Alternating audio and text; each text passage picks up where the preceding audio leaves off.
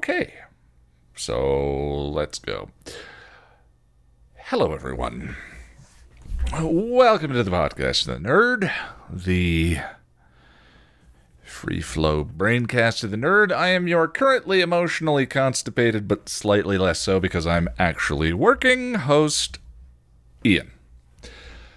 That may have been a little bit too much information, but if we're not here to talk about my figuring out more better productivity and emotional laxatives, what the hell are we here to figure out? But enough about me. Hi. How are you? I've missed you. I want you to know, as much as I have a love-hate relationship with sitting down to record the podcast and all of the stage fright and the what the hell am I going to talk about this week that I deal with and confront in my head, it has nothing to do with you and how I feel about you. If me and the podcast ever split up, I want you to know that we both still love you. Sorry. I'm in a mood today. Definitely a little tense, but I will try not to get any of that on you. Today, I thought I might talk with you about sobriety and productivity update. My sobriotivity? Such as it is. A bit about Wild Strawberries, which is the movie that Jack and I watched for our list of shame between now and the last podcast. And then 2 stories about performing, followed by Chapter 18 of Here Is Gone by Terry Boda, our weekly fanfic reading. So, productivity update. Things are good. Still sober. Been working out pretty steadily. Actually, last week was some of the most productive exercise. Some of the most productive exercise that I've had since we started this whole shebang back around New Year's. Been working on the novel with Lonnie on the weekends, and despite the evidence that you may be lacking for visually, have been making steady progress on the Shindig script. In fact, it's done, which is why we're talking today. Online dating has been moving a little bit, chatting with some very nice people, sent some messages here and there. That's been the odd thing. So much of my mood is tied to the channel, the latest video, and it's the same cycle with every video. I finish the video, and there's this halo effect for about a week. All of the self-doubt and frustrations and anxiety that has been building up are gone. I feel a strong sense of, I'm actually good at this thing. I know how to do it. I know the instrument, and I'm learning to feel some pride and satisfaction in my work. Thank you, Lonnie. Then the second week happens. And whatever minuscule amount of work I've managed to putz out in the first week is now starting to look like not enough. Time to knuckle down, I think. Let's get this done. Let's crank. But do I really have anything interesting to say about this video? What if I don't? What if I'm not? What if this video's boring? Then the third week comes along. Now I'm late. Now I'm feeling the behinds. I've got the behinds in my face. That's when the weight sets in. The shoulders feel heavy. I start to feel bad letting myself do other things. I should be working. Why aren't I working? I should be working. Then week 4. Now, and pardon the phrase, I'm a piece of shit. I'm not, by the way. I know. I'm just giving voice to the internal monologue. Now I'm failing at this full-time gig. What the hell is wrong with me? Why can't I get this? I should go back to cubicle life, give up on the full-time gig. And I run through all the evidence to support that perspective. And then, usually within the span of a couple of days, I finish the script. I realize I've got something that I want to say, or I feel like you guys will enjoy. And then I record it, edit it, and publish it within the span of a couple of days. It's the same cycle every time. We're talking because I finished the script, which is like the eye of this particular storm. After this, I record, edit until I can't see straight, and the cycle starts over. But so here's the thing. This full-time gig, I've realized, is really about this loop. It's not about my writing ability. It's not about whether or not I know how to edit. Any of that. In fact, I know conclusively that all of my aptitude for those things has improved dramatically since I quit my job. My writing's just better. So the full-time gig is not about that. Improving those things is just the natural result of repetition plus a deeply critical eye for my own stuff. No, my friends. The full-time gig is about the loop. I've been coming at this from a skewed perspective, I think. Schedule and to-do lists and GTD systems and your basic first-time starting a business nonsense. And all of those things might have been a good place to start for someone else. But I am me, and my main professional challenge in life is the loop and all that entails. If I conquer the loop, then a video every 2 weeks starts to happen. Schedules start to get hit. Patreon subscribers grow. I then have health insurance that I'm not terrified to actually use. If I don't, I go back to working for someone else where there is no loop. Just the constant daily encroaching nihilism of working 10 hours a day at something I don't care about with a bunch of other people who are also stuck in, we'll say, Nietzsche's prison with me. That was hyperbolic and dramatic. At least Nietzsche's employees have better health insurance than I do. My point... What is my point? My point is that this week I started thinking about another loop I've been trying to get myself out of. 20 years of hard drinking. And oddly, I think that there are parallels. I've had a few thoughts about my sobriety I thought I'd share with you. My sobriety loop used to be things got bad.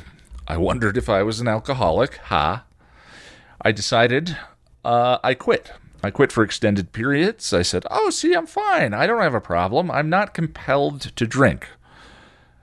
I'm not, actually. I was misunderstanding my particular brand of souse. But then I'd say, well, I can have one. 3 months later, I'm back where I started. And that bears a certain resemblance to the productivity loop, don't you think? That shine of a new video, the reflected glow, and me thinking, I'm fine. I don't have to turn on all of the apps and website blockers. I don't have to use the Pomodoro timer. I don't have to ask Lonnie if I can cubicle buddy with her for a day to get the script done. I'm good at this. I'm good. Now, I'm sorry if this is confusing and masturbatory, but that's probably the subtitle of this podcast. I'm thinking through this right now, applying the same model for alcohol. With alcohol, I was misunderstanding the actual problem. The problem wasn't I was compelled to have a drink. That when I woke up, I needed a drink or couldn't go a few days without drinking. The problem was if I allowed myself to have one turns to 20 on a long enough timeline. All that time, I had been trying to attack the wrong problem. The cost of trying to train myself to drink like normies out there was costing me relationships, dignity, and self-love. That was a bit of a rabbit hole. I just haven't really expressed some of these ideas to myself clearly, I guess. But with videos in the channel, maybe we can apply the same model. The problem isn't really whether or not I know how to do the next video. The problem is I can't let up on the structure that allows me to get those things done. If my productivity is a machine, and it's built from website blockers and habits and Pomodoro timers and Google Docs and all of that, just because the last video got done a day or two ago doesn't mean that I don't need that machine today.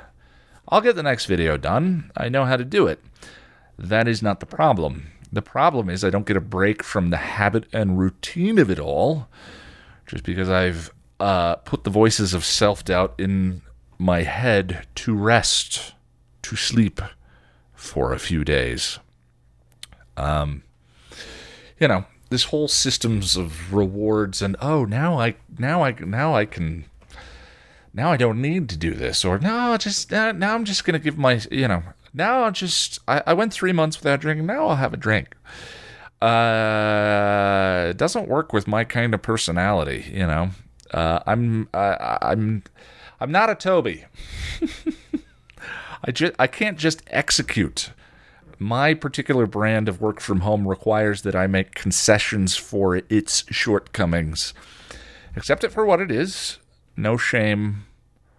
No self-hatred. Well, not a lot of shame and as little self-hatred as I can manage. Go from there.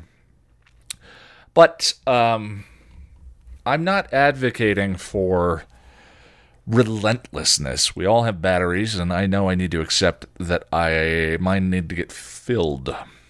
So I decided 2 things this week.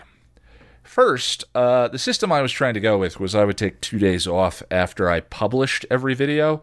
That didn't end up working for 2 reasons. First, the day after I published, I would sit and scan comments and reply, and that's not taking a day off. And the second problem is that once I get deeply mired in the loop, I end up not allowing myself to not think about the channel and do anything else. I just make myself miserable, get all distracted and stuck and grumpy. So I'm going back to taking weekends off. Patreon Hangouts accepted every weekend. Don't touch the channel. I can work on habits, other things, maybe this podcast, but weekends are for self-care. Errands, games, and laundry.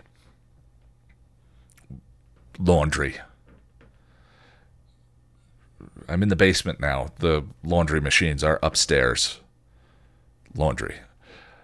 Speaking of games, I think I'm going to stop game streaming now that Boris is among you. I can hear you, Boris. May say, but you really haven't been game streaming. And that's true. I haven't. But I've been thinking about game streaming. This is what I'm saying. Like, I can't shut the channel off. I can't. It's just always on in my head. Some version of what the next thing is. It's everything I do, really. And I need it to not be sometimes. So thinking about I should be game streaming, not playing games that I want to because I think I should stream this. Last week I finally did a game stream for a game I've been anticipating for a long time, Half-Life Alyx.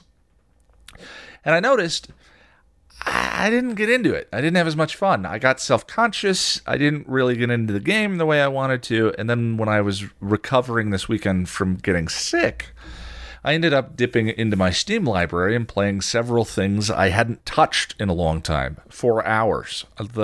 Being sick is a blank check to do whatever the hell you want to do. And I got hooked. I got hooked into some games. I was playing Arkham Origins, which I never finished, and really the Red Hood section in that really hooked me. It was a lot of fun. And I hadn't felt that feeling in a while because the game streaming does not allow me to get absorbed into the thing that I'm doing the same way. It's one part hanging out with you guys, and it's one part the game. Now, I'm not saying I'm never going to game stream again, but I'm going to stop thinking of it as something I need to start doing with regularity or on a schedule. The channel is enough for that. Or that I can't touch a game without streaming it. I'll tweet when I do, but I'm going to make it mostly just a for me thing. And that feels lovely. I've got to stop trying to turn everything into content, which is a hazard of this position. I knew in advance, but now I can see evidence of it. I mentioned I had a couple of sobriety thoughts. I don't know why I would share these, but that's what we're here for, right?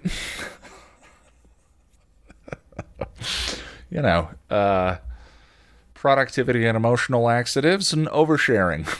That is also the subtitle of this podcast. I need to be more clear in my language. I keep saying that I can not drink.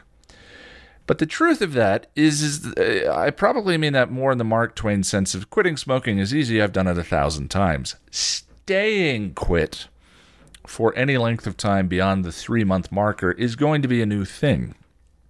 And I've been saying that something feels different this time. Something feels changed, that I feel like I'm just done. And I couldn't really put it into words, but it felt like, it felt like there was a switch and it was off. And whatever the reasons, what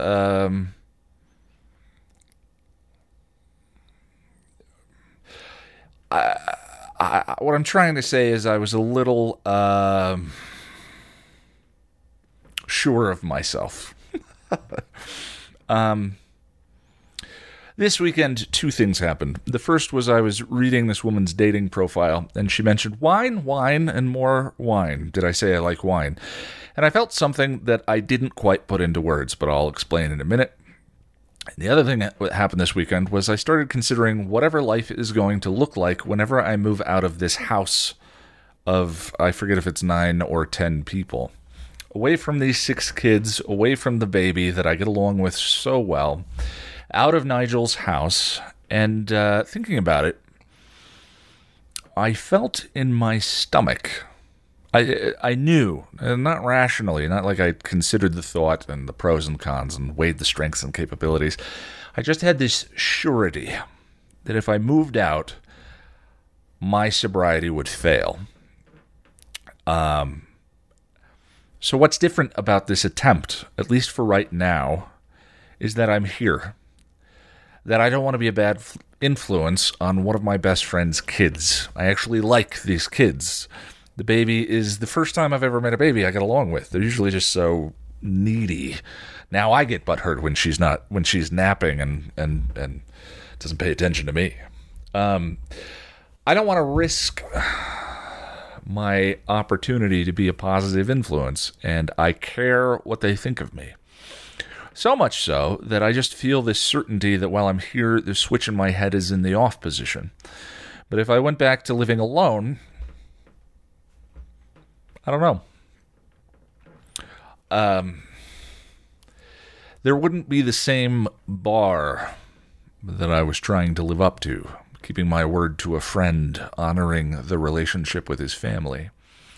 Like it or not, there probably isn't a person in my life that I treat worse than myself, or with whom I have a weaker commitment to keeping my word. Now, I don't mean that as some low self-esteem sort of pablum. Think about it. Think about your best friend. If you made a promise to your best friend, think about the likelihood of you keeping that promise. Now, you make a promise to yourself that you're going to start your novel tomorrow, or eat better, or exercise, or whatever your albatross goal has been. How likely are you to do that than keep your promise to the friend? Now, I know after years of making this same mistake with the channel, that I had some objective sense of how anything works. I know there are some of you that answered that question and would keep those promises equally. And God, more power to you. But I know a lot of you have the same struggle. It's tough to love yourself with the same kind of commitment that you do to others. After all, you know where all your bodies are buried. Now, looking at that woman's profile, I again impulsively just felt I would drink. I wouldn't want to tell her I was sober. I wouldn't want to seem unfun and incapable. I don't know why. I can't dunk a basketball, and I can't have more. I can't have one drink without it turning into more than one drink. And reading her profile, I thought 3 months later I'd be back in the loop. You may ask, you and I are so open. Well, it's kind of a weird thing, and I don't know how I got here. And it's not anything It's not dishonest, but if I have a brand, if Passion of the Nerd is a brand, then it seems as though I've predicated the entire thing on vulnerability and growth. Is that weird? The brand the brand is not the brand if I'm not telling the truth. That's weird, isn't it? Whatever. The other thing that finally occurred to me, which might seem obvious, but it's something I'm now realizing I'm always going to have to contend with, is I want all the wine and all the whiskey, but that's mostly when I've run out of wine. I want to numb up. I want to silence the voices for an evening. How could you not want peace? I want the 5 bottles. I'm choosing not to anymore. I've said I'm not going to, but that want is always going to be there. My choice doesn't cure me of it. There is no cure. Donuts always taste delicious. Heroin always wants you back. And I'm always going to want to self-medicate because I know how effective it is for an evening. So that's fun. Anyway, so this, it's been about a week, but I wanted to share with you, play. Did I put you in? Yeah, okay. Jack and I watched Wild Strawberries between now and the last podcast, and I think I tweeted about it, but I don't think I've talked about it.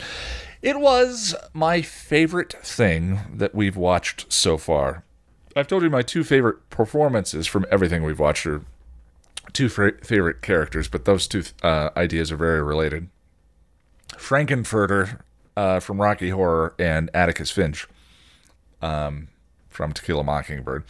But Wild Strawberries might be my favorite movie out of the 11 or 12 that we've gone through.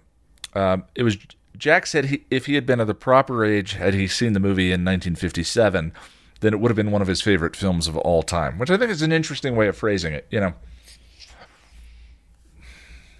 it'll be interesting to see if anything.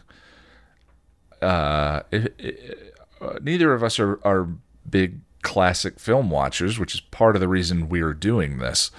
But it'll be interesting to see if anything that we watch sort of breaks through into our personal greatest stuff. But anyway, I think I mentioned the comparison. If Spartacus were Gladiator and Braveheart, and Lawrence of Arabia was the English Patient, then Wild Strawberries would be Eternal Sunshine of the Spotless Mind. It's very personal. It's very intimate. It's very emotional. And it's very creative and surreal in the similar fit way that it's about something intimate and specific as opposed to these sort of broad epics that we've been watching.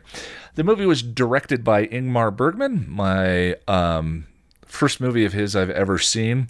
It's a Swedish film subtitled about a man who is regarded by his friends and family as being kind of mean and distant. He's old and retired now, and he's going to be honored with this award in a different city, and he decides to drive to take a road trip to that city instead of fly. On the way, he stops at various sites that related to his life and experiences from his life growing up, and he experiences those memories as though they were happening again, A Christmas Carol style. There's a lot of surrealist imagery. The middle of the movie has a 15-minute dream sequence, but it's fascinating and really kind of works. And it opens with him having a premonition about his own death. So I thought I had a good idea where the movie was going, but it didn't end up that way. He has a memory of his first teenage crush and kissing her, and later has this memory of his wife, his wife that has passed away, and comes to understand why their relationship didn't work out and why he's distant with his son now. And I felt like the movie was clearly steering us towards this tragic ending, but it doesn't go there. He reconciles. He makes peace. And it was really kind of moving and beautiful. There were parts where both Jack and I clutched at our chests and went, "Oh, it's so pretty."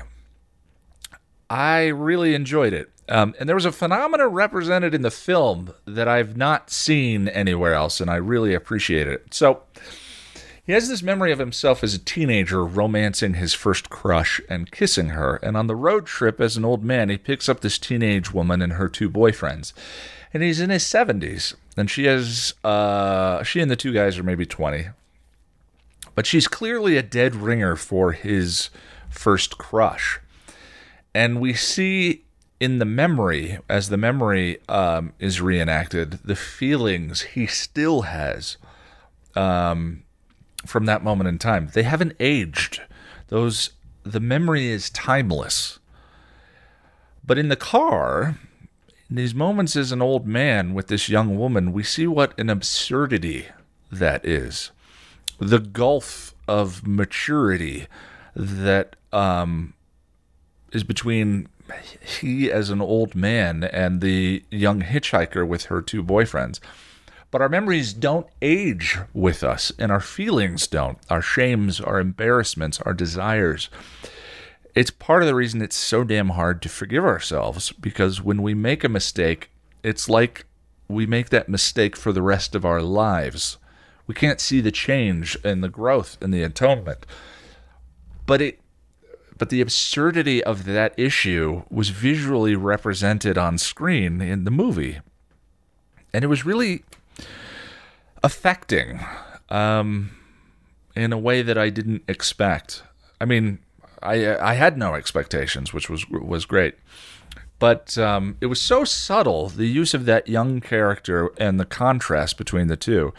Ingmar Bergman's most famous film is probably The Seventh Seal. I had zero expectations going to this, but after now, I'm really excited to watch. I think 4 of his movies are on our list: Fanny and Alexander, and Seventh Seal, Wild Strawberries, and something I'm forgetting. This will probably be the first film from our list of shame project that I go back and watch. I mean, I'm going to see Rocky Horror, but at some point, but that's not a quarantine experience. Watching Wild Strawberries again is definitely something that I'm going to be doing. Today we're watching The Red Shoes. No idea. I know it has ballet, and I know it has shoes, and they're red. That's all I know about it. I'll tell you more about it on Monday. Probably, you know how it goes. For some reason, I was thinking about 2 memories recently. I mean, kind of apropos of nothing. I've described myself as an outgoing introvert, which feels contradictory, but I think other people that are that combination get it. Shy introvert is probably a more common thing. But anyway, I'm not sure. While I think that shy and outgoing can fluctuate, it seems like introversion and extroversion are maybe more static in our personalities. Maybe that's not true. But I look at Nigel's 2 boys. They're about a year apart, and they could not be more different. One of them is this sensitive, calm, thoughtful kid, and the other is a bulldozer. Stubborn as hell, who literally runs into walls sometimes. They're vastly different in the way they relate to anything. And the thing I find mind-boggling is that between them, they have a total of 5-6 years of being alive total. They don't have enough accumulated personal baggage to really account for all the ways in which they're as different as they are. Which makes me kind of wonder about, how much does the genetic lottery play into things like attitude and personality type? It's got to be more than we think is all I'm thinking about. Which, as a 40-year-old man, I'm not sure if that should have any bearing one way or another on conduct or any of that. It's just interesting. But anyway, I was thinking about the way I overcame my shyness. And it was through theater and performance, getting to be someone else, getting to pretend to be someone else. And the thing is, performance is a bit like the episode guides. Yes, you're playing someone else, but when you're doing it well, you're generating the emotions of that character. You're not just externally pantomiming them. I should never speak in absolutes. I'm sure some actors externally pantomime, but I think a lot of actors want to generate their own sadness or joy or rage in place. That's the way I was. So 2 memories that stand out for me. The first was, I think, my very first experience ever performing. I was 6 or 7 years old. I may have told this story on an Edit live stream before, but one of the big things we used to do as a family in the summertime was drive to Lake Powell. My sisters and my parents and my 2 older sisters, we'd rent a houseboat and take it out on Lake Powell for a week, motoring around and seeing the sights. I absolutely loved it. My favorite memories of my family were during this time in an unusually cooped up space when we were all stuck together. And I'm sure part of my weird attraction to boats and tiny living spaces relates to these memories. But anyway, in a multi-hour car ride with a 6-year-old and 2 teenage girls, none of whom particularly get along with each other, that can be something of a nightmare. So my parents bought us all Walkman, and we were allowed to pick out stuff to listen to, cassettes. I don't remember what I picked up, but I remember farming my parents' collection and finding this stand-up comedy tape. And I would listen to it and listen to it and listen to it. During the week, we'd take our sleeping bags up to the roof of the houseboat in the evenings, and we'd all lie out under the stars. And I've always been a parrot, annoying though it can be. Without realizing it, I was listening to the tape and I would start reciting bits of it, performing it with the inflection, the rhythm. I copied the performance, and it's part of the way I learned to tell a story or a joke. And the family, without me realizing it, started listening. Such by the end of the trip, I would memorize one of the routines from the tape and then perform them for the family each evening before we go to bed. Everyone would have a good laugh. We'd go to sleep and do it again the next day. And that's the first time I really learned the power of performance, sharing an emotional experience. And of course, the attention was, for a 6-year-old, was incredible. The tape was Bill Cosby himself. And for some reason, I still have some of it memorized. Dentists tell you not to pick your teeth with any sharp metal object. Then you sit in their chair, and the first thing they grab is an iron hook. Now the dentist... Anyway, talk about art versus the artist. The memory is one of my personal treasures, and interpreted through today's lens, it's the story of a 6-year-old memorizing and performing for his family the comedy routines of a serial rapist. But that's not really what the story is about. The other memory that I thought I'd share with you happened a few years later. I'm 10 years old. I'm at summer camp called Colorado Mountain Ranch, and I'm deeply depressed. Don't really know it because it's the first time I've ever really had to deal with depression. My parents have been separating and dealing with their divorce, and this summer, while I'm here at Colorado Mountain Ranch, my dad is packing all of our stuff to move he and I to Illinois, where we're going to live with his high school sweetheart and her 2 older teenage daughters. Funny thinking about those memories now that I'm the age my dad was. But at that age, it was as though my parents were completely changing the shape of the world, remixing everything and recombining. the world that I knew and I loved and was comfortable with. Being a parent and a human being with all that comes with that has to be... I can't even imagine the challenge now that I'm at the age where, I would be faced with a similar decision if I had gone the same path. Anyway, so I'm at Colorado Mountain Ranch. I'm just quiet, numb. I'm not eating. I remember they were super worried because my appetite died, and I couldn't figure out why. I just wasn't hungry. But I started writing these things. Up to that point, I'd written stories about a Detective Fox, who was more than a little derivative of Sherlock Holmes, except he was a fox, and his rabbit partner, Hobson, was smarter than he was.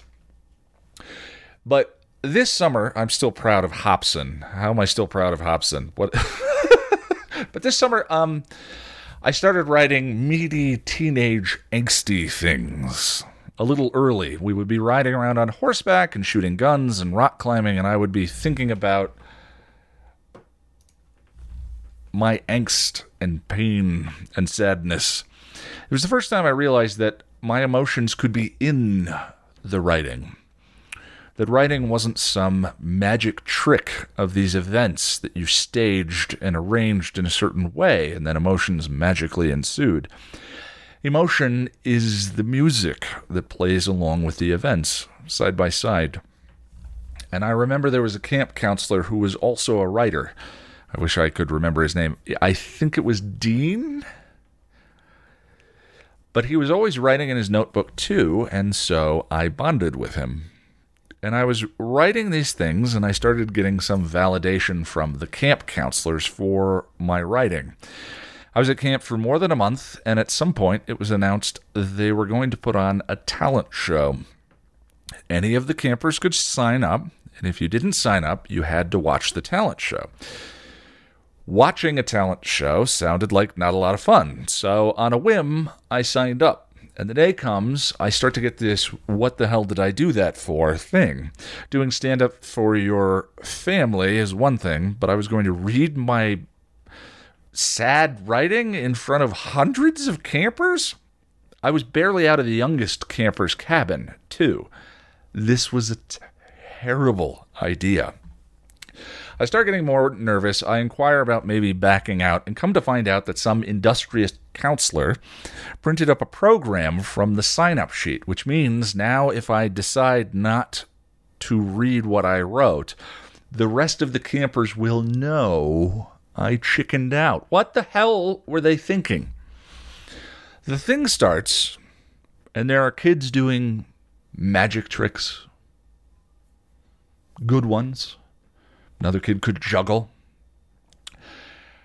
Feats of ability and physical performance. And come to the performance right before mine. And there were these two sisters, and they were fly girl dancing.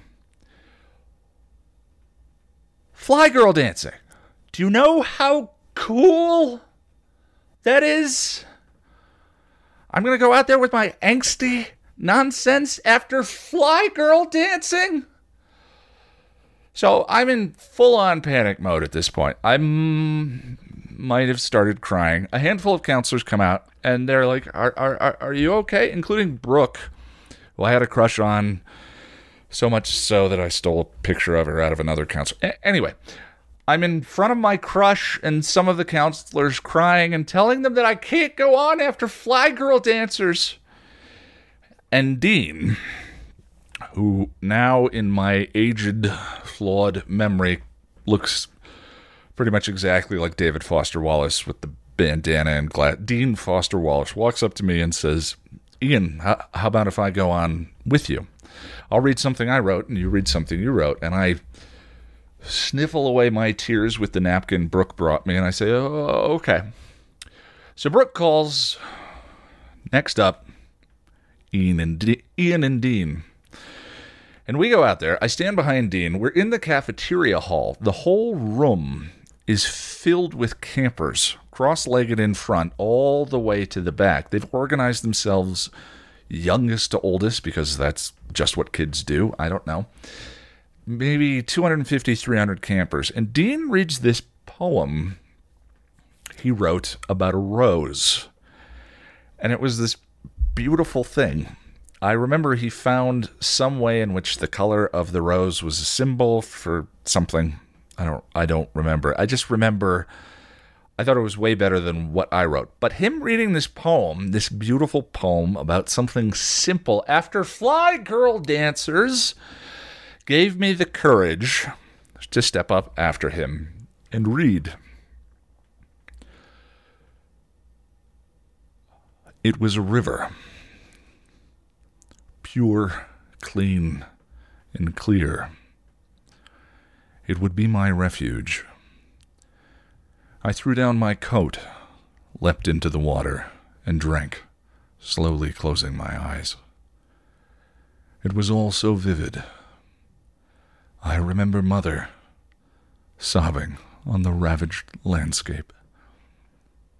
And then, like so many others before her, she let her body fall to the ground, and her life flutter away.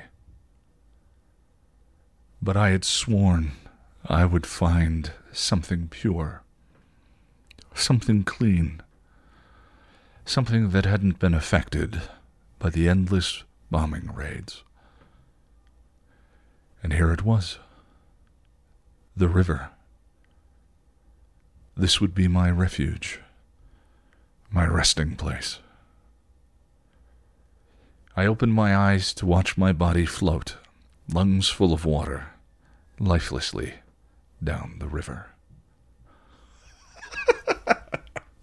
I do that to a room full of campers who had just been watching awesome Fly Girl dancing. I'm going to be honest. I have zero memory of what happened afterwards. I would imagine a confused silence and then a bizarre slow clap. I don't think anyone had any idea exactly how to react to something like that, especially 6- and 7-year-old campers who were there for the day. Probably Dean started courtesy applauding, and maybe there was a bunch of like, oh, we clap. We clap now. And I walked off stage. But the point is, I could have walked off to silence, and it still would have been an accomplishment that I remember to this day. You know, whether you're Tommy Wiseau or Christopher Nolan, part of making anything is the sharing of it. And getting up on stage in front of people and reading was a mountain in and of its own. I made a thing. I put it out there. I was afraid and I did it. And I think that experience is just kind of everything to life. I experience some version of that whenever I start recording this podcast. But I've lived a good portion of my life letting fear dictate my decisions and thinking it was good sense without knowing what I was doing, really. And I don't ever want to do that again. Fear is a barometer for potential consequences, but it can't tell you what's right. Anyway, let's get to the reading. And of course, I didn't prep those notes appropriately, so give me just a moment.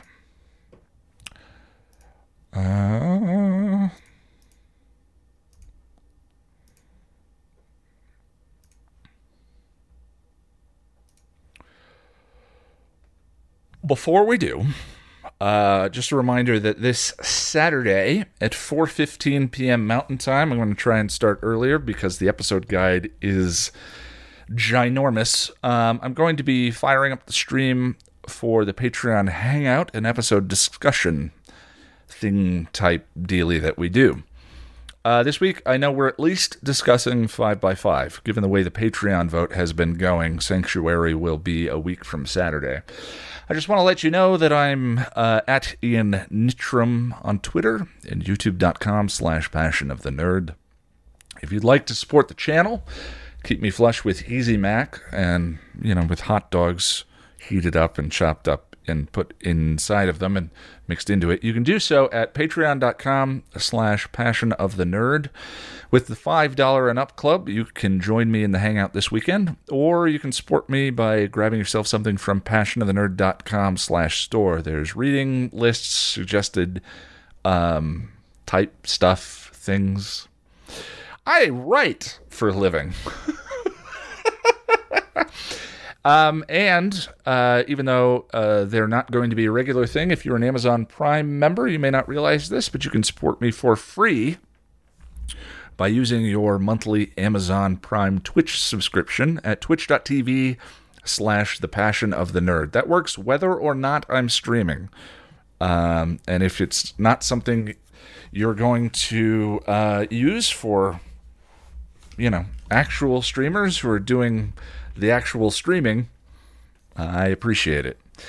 So, today's reading. Here is Gone, Chapter 18 by Terry Boda. Links in the show notes to the previous chapter readings if you need to get caught up. And we're almost to the point where I'm going to do another 10-chapter compilation. There's some thumpy-thumpies going on above my head. For that, I apologize. Spike slept for the better part of the next 2 days, only regaining consciousness to drink blood that had been prepared for him. The Wicca's spell lasted almost 24 hours before wearing off. By that time, vampire healing had kicked in and most of his bones had set. His other wounds, however, the ones none of them could see, they still ached, and his soul was still in shock. It would be weeks before it came out of its shell. In the meantime, his demon, much better at handling pain, was seething and angry at the treatment that had been visited upon it. Giles came and went, as did most of the Scoobies, but Buffy was strangely absent from the visitors list. He wasn't sure how he should feel about that, and in truth, he was very conflicted. Giles had alluded to Buffy's deep remorse for beating him to a pulp, but no one had come out and actually said she was sorry. He felt that if Buffy's guilt was truly genuine, then the Slayer would have made some attempt to make amends. But so far he hadn't seen hide nor hair of her, not even a message sent through another member of the group. He knew Joyce had gone back to the hospital for her surgery and was crushed that he had missed it.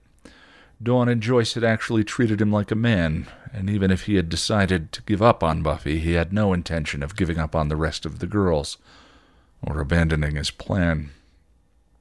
He took comfort, however, in knowing that the woman came through the surgery fine and was expected to make a full recovery. Knowing in advance that Joyce would die of a blood clot gave him some options. After thinking about it, he decided that the best course of action was to convince Joyce to go on blood thinners as soon as possible. Of all the Scoobies, Tara was the most solicitous. But her attentions made him uncomfortable because she always looked at him with these knowing eyes. She would cast him questioning glances and make leading comments, and he was hard-pressed to relax around her because he was afraid of slipping up. The girl was just too observant and too smart. One wrong comment on his part, and he would give everything away. As it was, he was certain that she was onto him. Giles seemed perplexed by him as well, and Spike wondered if he wasn't being enough of a pain in the ass. The Watcher kept giving him odd looks, perhaps comparing this visit against the last time he had been a guest in the Watcher's house. The notion irritated Spike, not only because his soul berated him for wanting to be a poor house guest, but also because he felt that he deserved to be quiet and withdrawn after this ordeal. Next thing you know, he'll be busting my chops for not being evil enough. The Watcher was particularly disturbed by Spike's nightmares, and he was terrified that he'd said something revealing during one of his dreams. Giles hadn't said anything, and he'd explained it off as post-traumatic stress from being beaten to within an inch of his own life. But he could see the doubts in the human's eyes, questions that swam just beneath the surface, and he knew he had to get out of there. Besides, the wheel was still turning, and there were things he had to do if he wanted to protect Dawn and Buffy. He decided to leave as soon as he could fight again. On the third day, he fell asleep on the couch and woke up sitting upright. An experimental tug of his arms revealed that he was chained to one of Giles's dining room chairs. Oh, goody, bloody déjà vu. He opened his eyes and raised his head to see Giles sitting on the couch facing him. The Watcher was just watching him, quietly, his face pensive and sad. "Oi, Rupert, what's this all about, then?" he asked, trying to stay calm. Giles sighed, swallowed, and took a deep breath. "While I don't support or condone what Buffy did to you, I do share her sentiment that you are not being entirely forthcoming with us. It's been 3 days since the incident in the training room, and I felt that you were sufficiently along in your healing to answer some questions." Spike swallowed and set his jaw inwardly, trying to calm the butterflies in his stomach. Giles removed his glasses and cleaned them. "I don't suppose that you feel up to answering truthfully of your own free will." He didn't answer, but raised his chin, straightened his shoulders defiantly. Giles sighed and looked away, to a book and bag on the sofa next to him. "I thought not." Giles reached for the book and bag, and Spike knew with frightening clarity what the man intended to do. "I'm afraid you've left me no choice but to cast a truth spell on you and force you to answer. These are dangerous times we're in, and we need to know what you know." "I'm not working against you, Rupert. Leave it at that," he tried, a note of warning and desperation creeping into his voice.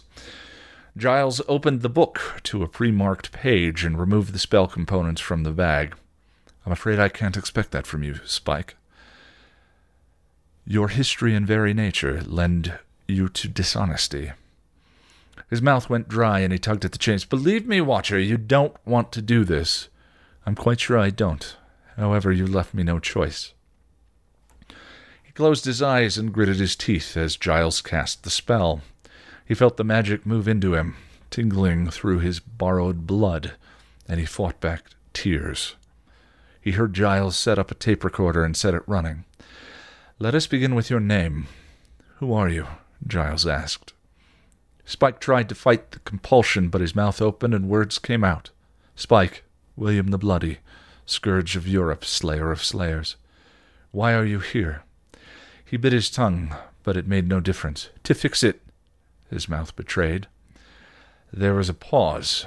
Then Giles asked tentatively, "To fix what?" "What happened?" "You mean what happened with Glory?" "Yes." His hands clenched and unclenched. He felt the shackles digging into his wrists.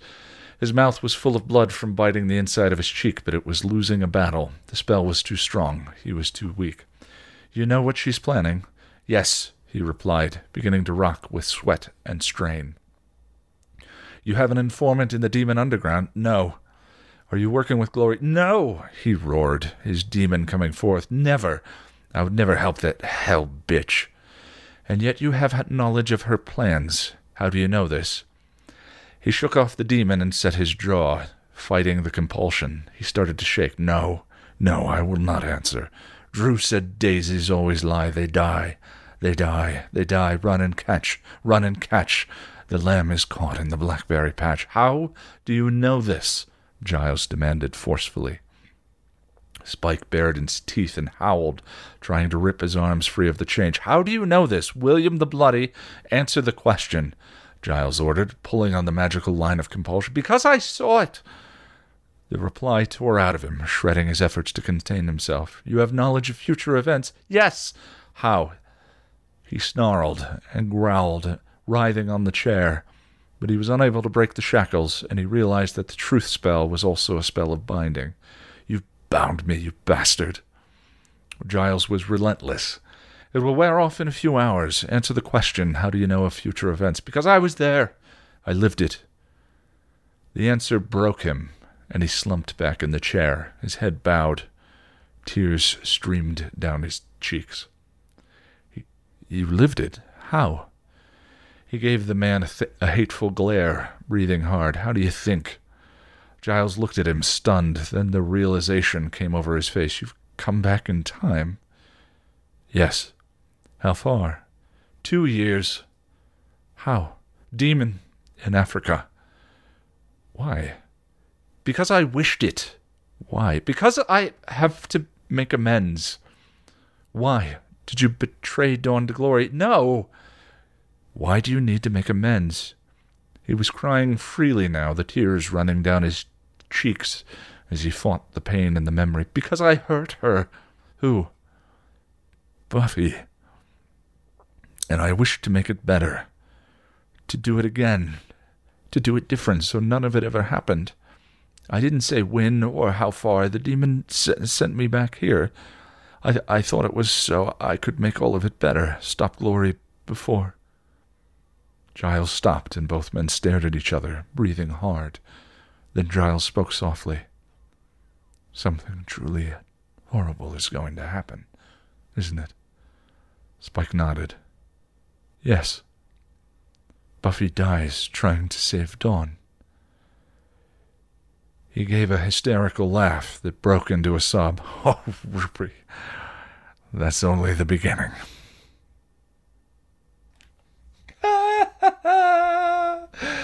I'm so into it. I'm excited. I've seen your comments, by the way, on the podcast channel. I know some of you have read ahead. And I've heard, I believe Terry wrote this at the end of Buffy Season 6, before Season 7 had aired. So, keep that in mind. But it's compelling. I'm really having a lot of fun. All right, friends.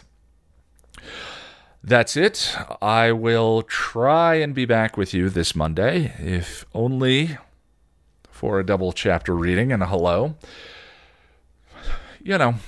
What is there to say? I hope you're holding up. Have a good weekend, and please be kind to yourself.